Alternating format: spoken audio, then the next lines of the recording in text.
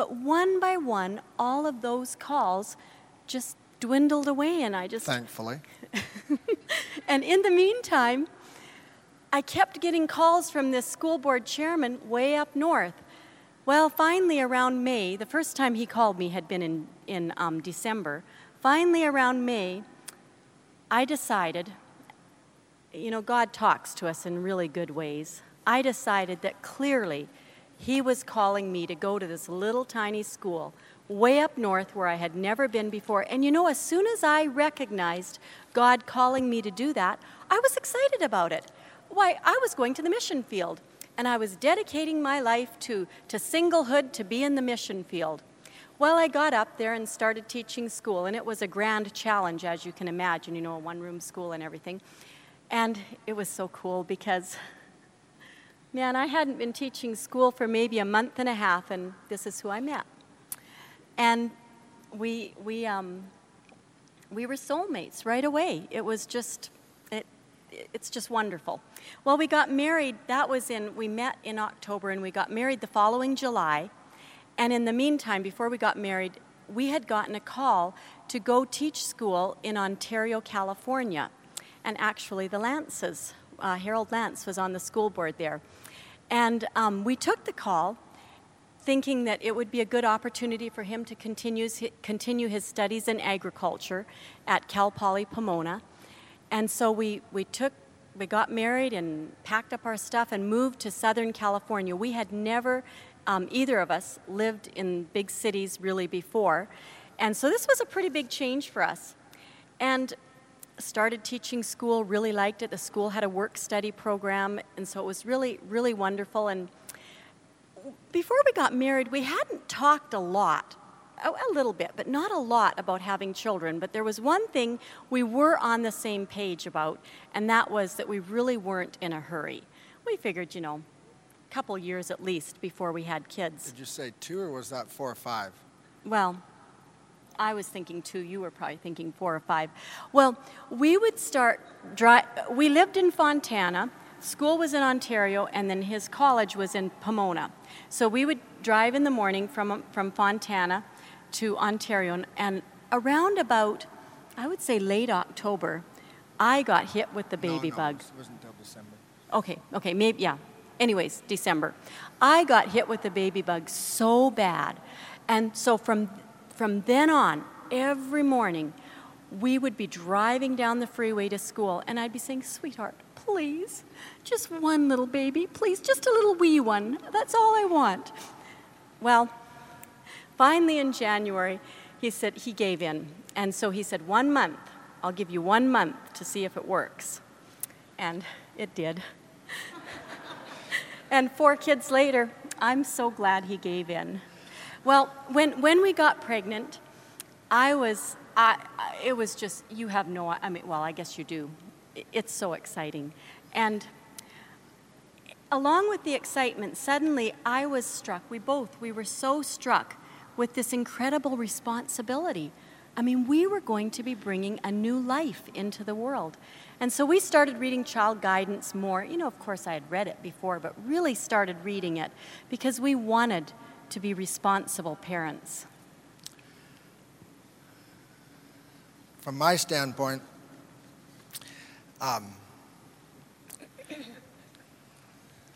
there's a lot I could say about that. But I'll just say, once she actually conceived and was pregnant, I was so excited until we could get the confirmation that she actually was pregnant. It was the longest 3 weeks of my life. It was just amazing. And, I was one of these kind of guys that, as I was growing up as a teenager and so on, you would see some lady bring a new baby to church, and all the other women would gather around and they'd say, "Oh, isn't he or she so cute? Isn't it a darling little baby?" And I would look at them and I'd say, the only reason they're saying that is because they're wanting to be polite. Those newborn babies, in my opinion, are the ugliest things. And about the time that we got close to having our own baby. Our last checkup, actually, we went to the hospital there in BC, and after we were done visiting with the doctor, I decided that we should swing by the nursery. And I felt that I should see how bad it was going to look when I actually got one of these things. So we got down to the nursery, and I looked through the window, and there were probably 3 or 4 babies in the nursery then. And I looked at them and I said, I would take any of those. Those are the darlingest little things. Well, when Jana was born, September 24, she was blue. She had a very, very difficult delivery. And she was covered with this cottage cheesy kind of stuff. And she was bloody. And I took one look at her and said, that's the most beautiful baby I've ever seen. Now, I don't know what happened. But anyway, it just, some of these things just kind of mess with your mind. That's all I can say. Anyway, I carried this little baby up and down the halls of the hospital the whole time I was there. The nurses started telling me that I needed to leave her alone. After we took her home, she was with me. I'd take her to work, just a little tiny baby in her little bag, every chance I got. And I would get up in the morning and have my personal devotions in her bedroom. And you know, I know that it talks about a mother's love, but I can tell you, God represents himself not as a mother, but as a father. The love of a father for his children is something that I don't think very many people really acknowledge, because men tend to be more reserved with their emotions. But a father's love runs very deep. And I remember one morning when I was having my devotions, I looked over the edge of the crib at this little baby, still only probably a few months old, and I was just admiring her and looking at her, and I said, you know, one of these days you're going to be 6 years old and you're going to go to school. And then I burst out laughing at the absolute absurdity of that little thing ever being 6 years old. And now she's 23, almost 24. It happens. About the time Jana was born, we moved, and I took a job starting and operating a vegetable greenhouse in northern British Columbia. And over the years, working with plants, farming, I began to notice that in the Bible, there's an awful lot of references to reaping, sowing, seed planting, harvest fruits. You know, you probably don't notice it until you actually become a farmer, and then you start seeing how much it's actually in the Bible. In Christ Object Lessons, page 33, paragraph 1, it says, by the parable of the sower, Christ illustrates the things of the kingdom of heaven and the work of the great husbandman, farmer, for his people. Like the sower in the field, he came to scatter the heavenly grain of truth. And then it says, because of its simplicity, the parable of the sower has not been valued as it should be. From the natural seed cast into the soil, Christ desires to lead our minds to the gospel seed, the sowing of which results in bringing man back to his loyalty to God. He who gave the parable of the tiny seed is the sovereign of the heavens, and the same laws that govern earthly seed sowing govern the sowing of the seeds of truth. When you actually think about that one sentence, the last one that she read, is profound. Think about it. The same laws that govern earthly seed sowing govern the sowing of the seeds of truth. That means if you want to know how to have a better, more productive, and dynamic spiritual life, where can you go to look? Earthly seed sowing. In other words, if you look at how you deal with seeds and how you grow plants, what you learn there is exactly the same laws that you will find governing your own spiritual life. That is something that I don't think very many people, and I'm speaking about myself, appreciate. Now, what does that have to do with families? I believe that the same principles, obviously, to be successful as a parent, to be successful as a husband and wife, the core of that is your own spiritual life, because God is love, and if we take His spiritual principles into our life, there will be love and there will be success. This morning I would like to focus on 3 simple, profound truths. Just 3. If we understand these 3 points and practice them, you will be successful as a parent, guaranteed. I know that a lot of people think of parenting as a complicated procedure, and I think parenting is a lot more simple than we give it credit for. The Bible says, "Be not deceived, God is not mocked. Whatsoever a man sows, that will he also reap."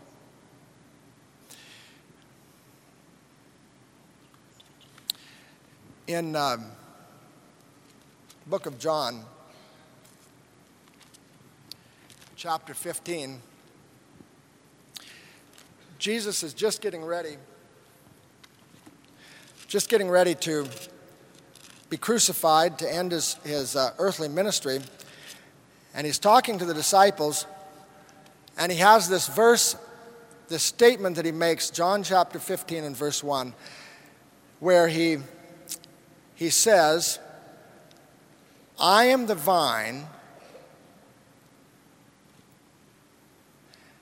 What comes next? "My Father is the gardener."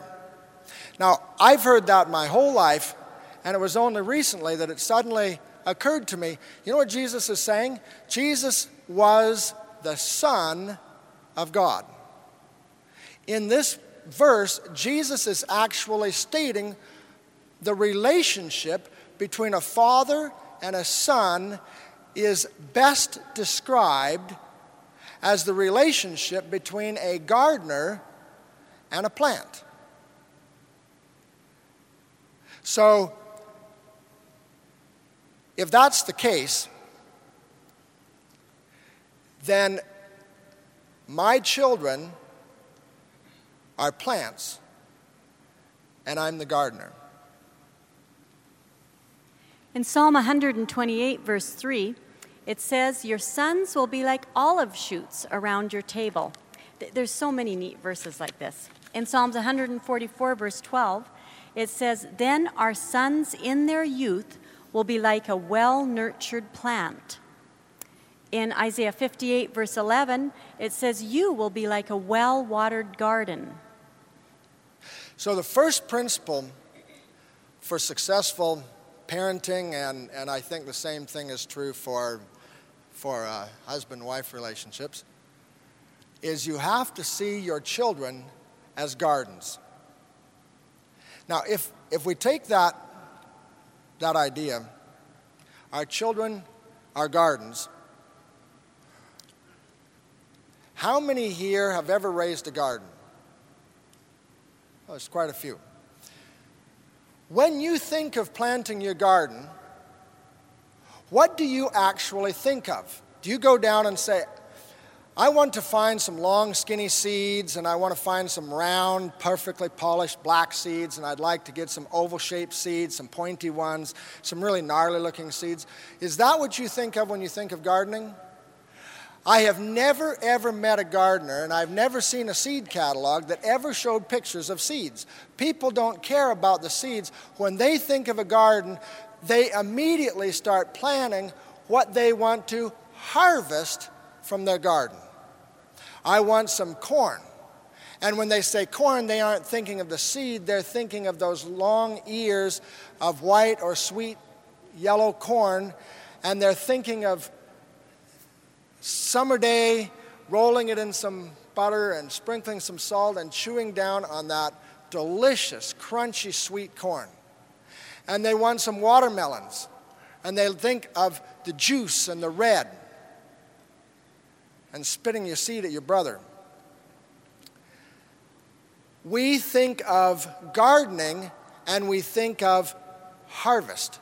And I think the second basic principle to guaranteed parenting is that you plan your harvest before you plant your seed. When you look at that newborn baby and you have all those emotions surging through you as a father or as a mother about this new child, it's easy to forget that principle. And you just start giving whatever comes along to them, and you don't think anything about it, and you hope that someday you're going to have the fruits in their life that you wish them to have. In 9 Testimony, page 221 and page 222, it says, "There are great laws that govern the world of nature, and spiritual things are controlled by principles equally certain. The means for an end must be employed if the desired results are to be attained." So you notice there, she's saying here that spiritual outcomes are just as certain as natural outcomes. If you plant your seed and you deal with them right, you are going to have a predictable harvest. And if you deal with spiritual things, it's going to be the same way. You know, when we think about the harvest, I think if there's one thing that I hear about, because I'm white and male, and so many problems in our society are caused by men being insensitive, uncaring, we don't have those emotional attributes tuned up. And you hear this all the time. And I start asking myself, are men incapable of feeling? Are men not sensitive? I don't think so. You know, when a little boy is growing up, he naturally tends to things like, the cowboys and Indians, right? And he has his little toy gun and he's out there. He's planting a seed. You're planting a seed. And I can promise you that looking at some other person as something to kill, even in fun and even in play, when that seed comes to bear fruit, what kind of fruit is this young man going to be having? It's certainly not going to be sensitivity to the feelings of others, and it's certainly not going to be caring and sympathy. When this little boy goes out with his football and he starts looking at everybody else on the field as his opponent, and he's going to win and they have to lose, when he marries, and I can promise you, and most of you are married, sometimes, very, very rarely, but once in a while, your spouse is your adversary, your opponent, and you're having an argument. I'm sorry. But it does happen. We're human. And the man just doesn't seem to get it, and he doesn't care. And I would like to suggest that there's a reason why that harvest is beginning to show. And I would like to suggest that that reason is that years and years before, the seeds that were sown were not sown because of the harvest that they wanted to get as parents. And I certainly wish that I had my parenting to do over again. The interesting thing is that in the greenhouse business, we sow 15,000 tomato seeds to the acre. And the seed companies charge anywhere from about 50 cents a seed to $1 a seed. Why would some gardener like me be willing to pay that kind of money to buy a seed when you can go down and pick any tomato, cut it open, and pull the seeds out? It's only a 15-minute job. The reason is that the breeders of those seeds can promise me what the outcome is going to be.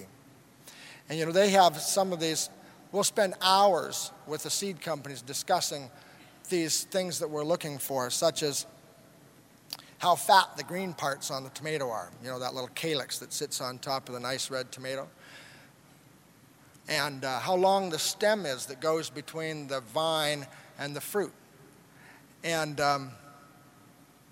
how uniformly the cluster ripens, and how tall the plant is. All these things don't seem like they're very important at all, but when you suddenly start harvesting those fruits and you start having problems because the stem kinked and it made the tomato smaller, after harvest, the little green calyx on top dries out too quickly and it isn't pretty on the shelf. Those are things that suddenly become important, and so before we even plant the seed, we start discussing these attributes with the breeder. This is what we want. Now, the third principle. So the first one is your children are gardens. The second one is you plan your harvest before you sow your seed. And the third one is every thought and every feeling is a seed. And every seed produces fruit just like itself. Every thought and every feeling is a seed. So every thought you have today, when that seed produces fruit, you're going to have a lot more of those same kind of thoughts and those same kind of feelings down the road. In Luke 8, verse 11 and 12, it says, "This is the meaning of the parable. The seed is the word of God. Those along the path are the ones who hear, and then the devil comes and takes away the word from their hearts." This parable is interesting.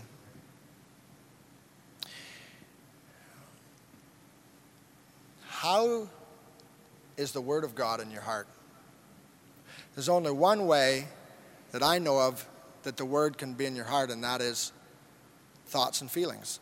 So when it says that the seed is the Word of God, Jesus is actually saying the seed is thoughts about the Word of God, because that's the only thing that goes through your head. Matthew 13, verse 24 to 26, it says, "Jesus told them another parable. The kingdom of heaven is like a man who sowed the good seed in his field.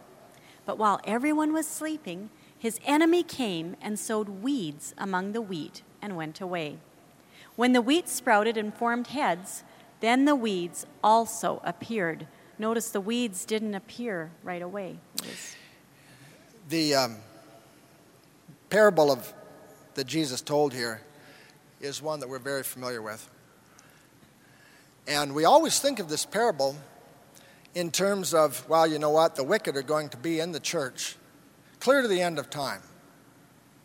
And that's true. But I think we missed the point that Jesus wanted us to get and why he told us. It wasn't that, hey, you got to accept the fact that there's bad people going to be there.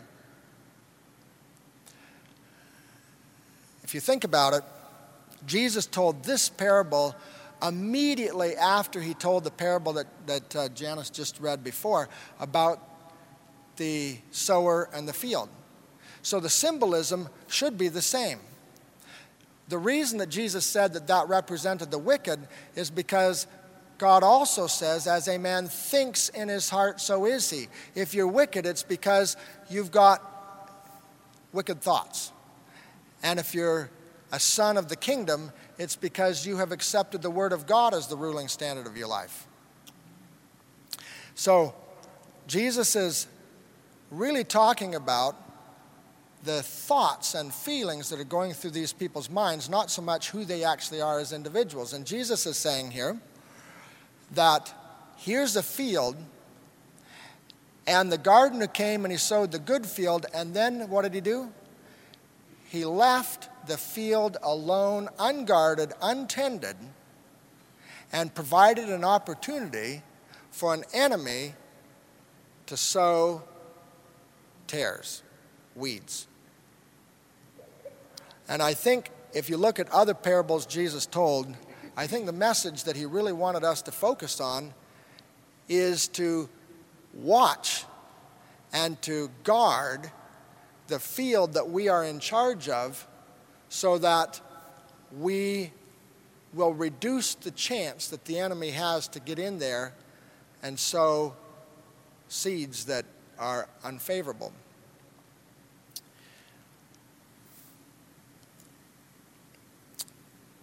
In thinking about that principle,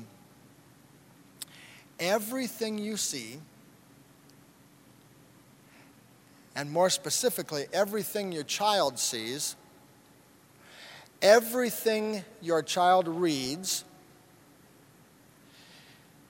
everything they hear, and everything they do create thoughts and feelings. And those thoughts and feelings are seeds. Every second during a day is a thought or a feeling going through your head. That means there's 3,600 seeds an hour going into your child's head. They may not be things that you even are paying attention to, but you're walking down the road, there's a billboard there, there's a car driving by, there's a sound, there's something happening that's creating a thought or a feeling in your child's mind. And as a parent, if you want to have a fruitful garden, you have to be planning what harvest you want before you plant the seed. So you have to be thinking about what you want your children to see, what you want your children to read, what you want your children to hear, before they actually get exposed to it. So how do we apply that? Well, when we found out that I was pregnant, if you remember, that was a long time ago, we were living in Southern California. And basically, I mean, for all intents and purposes, it was in Los Angeles, but it wasn't, because Ontario is a suburb of that. That was when we made our first critical decision of our parenting. We deliberately left the city of Southern California and accepted a job way up north in the middle of nowhere in northern British Columbia. And my husband took a job starting and operating a vegetable greenhouse. There's a statement in Adventist Home which is really powerful. It's on page 137. That's Adventist Home 137, paragraph 1. And it says, "Parents who denounce the Canaanites for offering their children to Moloch, what are you doing? Why, you are making a more costly offering to your mammon god, and then, when your children grow up unloved and unlovely in character, when they show decided impiety and a tendency to infidelity, why, then you blame the faith you profess because it was unable to save them. You are reaping that which you have sown, the result of your selfish love of the world and neglect of the means of grace. You moved your families into places of temptation, and the ark of God, your glory and defense, you did not consider essential. And the Lord has not worked a miracle to deliver your children from temptation." You know, there's a lot of things that when you walk down the street you can see. And you see these kids running around, young people I should say, looking pretty funny, some of them. Now I don't want to think, you know, whenever I look at pictures of when I was a teenager, I look pretty funny too. So styles always change, and I understand that. But I'd like to say that what your children look at is what they will look like in the future. What they look at is what they will look like. If you want your kids to watch VeggieTales and you see these people acting silly, what are they going to look like in a while? Silly. They're going to just be thinking of life in terms of fun and foolishness. So that's something that as parents I think we have to be thinking about. What do we want our children to look like? What is the essential characters, graces? And of course, it's not just about avoiding what's bad. What we really want is our children to be producing good fruit. And what's the best way of doing that? I think so often as parents, as people, we look at life from our perspective. What is it that we need to do to advance our career or whatever it might be, instead of thinking in terms of our children? In Adventist Home, page 139, paragraph 1, it says, "Let it be your study to select and make your homes as far from Sodom and Gomorrah as you can. Keep out of the large cities. If possible, make your homes in the quiet retirement of the country." And this is a really interesting part. It says, "Make your homes in the quiet retirement of the country, even if you never become wealthy by so doing. But locate where there is the best influence." Parents can secure small homes in the country with land for cultivation, where they can have orchards and where they can raise vegetables and small fruits to take the place of flesh meat, which is so corrupting to the lifeblood coursing through veins. On such places, the children will not be surrounded with the corrupting influences of city life. God will help his people to find such homes outside of the city. That's in Adventist Home, page 139, paragraph 6. And then in Adventist Home 138, paragraph 2, it says, "Better sacrifice any and every worldly consideration than to imperil the precious souls committed to your care." And honestly, it's not easy to live in the country. You know, the mud comes in the house, you get your car all clean, and then it rains and you're going to go somewhere, and the mud from the gravel roads gets into the car, and it's not as convenient. People live in cities because it's convenient. But it says to better sacrifice those worldly considerations than to imperil those precious souls that are committed to us.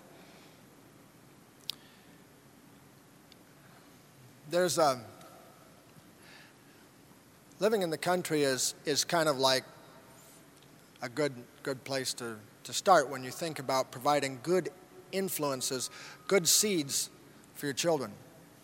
But it's certainly not alone. You don't want just to have a weed-free garden. No gardener is ever content just to get rid of the weeds, the bad things that come into the garden. Can you imagine your friend taking you out and showing you his garden, and there's absolutely nothing but bare ground there, and he's proud of it because there's no weeds? He's eliminated all the bad things. My kids don't listen to bad music, they don't wear makeup, they don't wear jewelry, they don't watch TV. Those are the weeds. But that's not the purpose of gardening. The purpose of gardening is to get good fruit. And how do you develop good fruit? You know, the difference between a weed and a good seed is nothing more and nothing less than one is useful and the other is not. That's the difference. You see, if you want to have a productive garden, you want your children to be trained to be useful. And there's no better way of training your children to be useful than to get them employed, doing useful things. In Fundamentals of Christian Education, page 322, there's a very, I think, amazingly simple and profound statement. And it says, the hope of advancing the cause of God in this country is in creating a new moral taste in love of work, which will transform mind and character. And I want to read that again to you, because as people, we think that for young people, what we need to do is just really get them to be spiritual and talk to them, and then we need to do some entertaining things with them, because that's what's going to keep them keyed into the gospel. But listen to it again. Fundamentals of Education, page 322. The hope of advancing the cause of God in this country is in creating a new moral taste in love of work. That will transform mind and character. It's pretty amazing. Work transforms mind and character. Actually, it said love of work. Love of work. That's the key. Your kids, we have to love work. I was listening to 3ABN one time, and there was a doctor there that you probably have all seen who does a stop smoking seminar, and he said something that I started to argue with him about, but then I lost the argument. So he says that we don't eat what we like. What do? We like what we eat. You like what you do. You don't do what you like. It's the same principle. If you are always doing entertainment type stuff, if you're always just doing fun things, that's stimulating things, exciting things, that's how you're training your taste, that's what you like, and that's what your children will love, if that's what you give them. On the other hand, if they do work and mom and dad are with them, not just saying, go out there and mow the weed, pull out the weeds and mow the grass and whatever else. No, mom and dad have to be with them. And if that's what they do, that's what they will end up developing a taste for, and that is what they will end up loving, and the love of work will transform mind and character. Amazing. In fact, it goes further than that, and it says, the hope of the cause of God in this country isn't in some of the more direct evangelism that we believe in. It's in creating a new moral taste in the young of love of work. You see, once your children have had the right seeds planted, and those seeds are growing,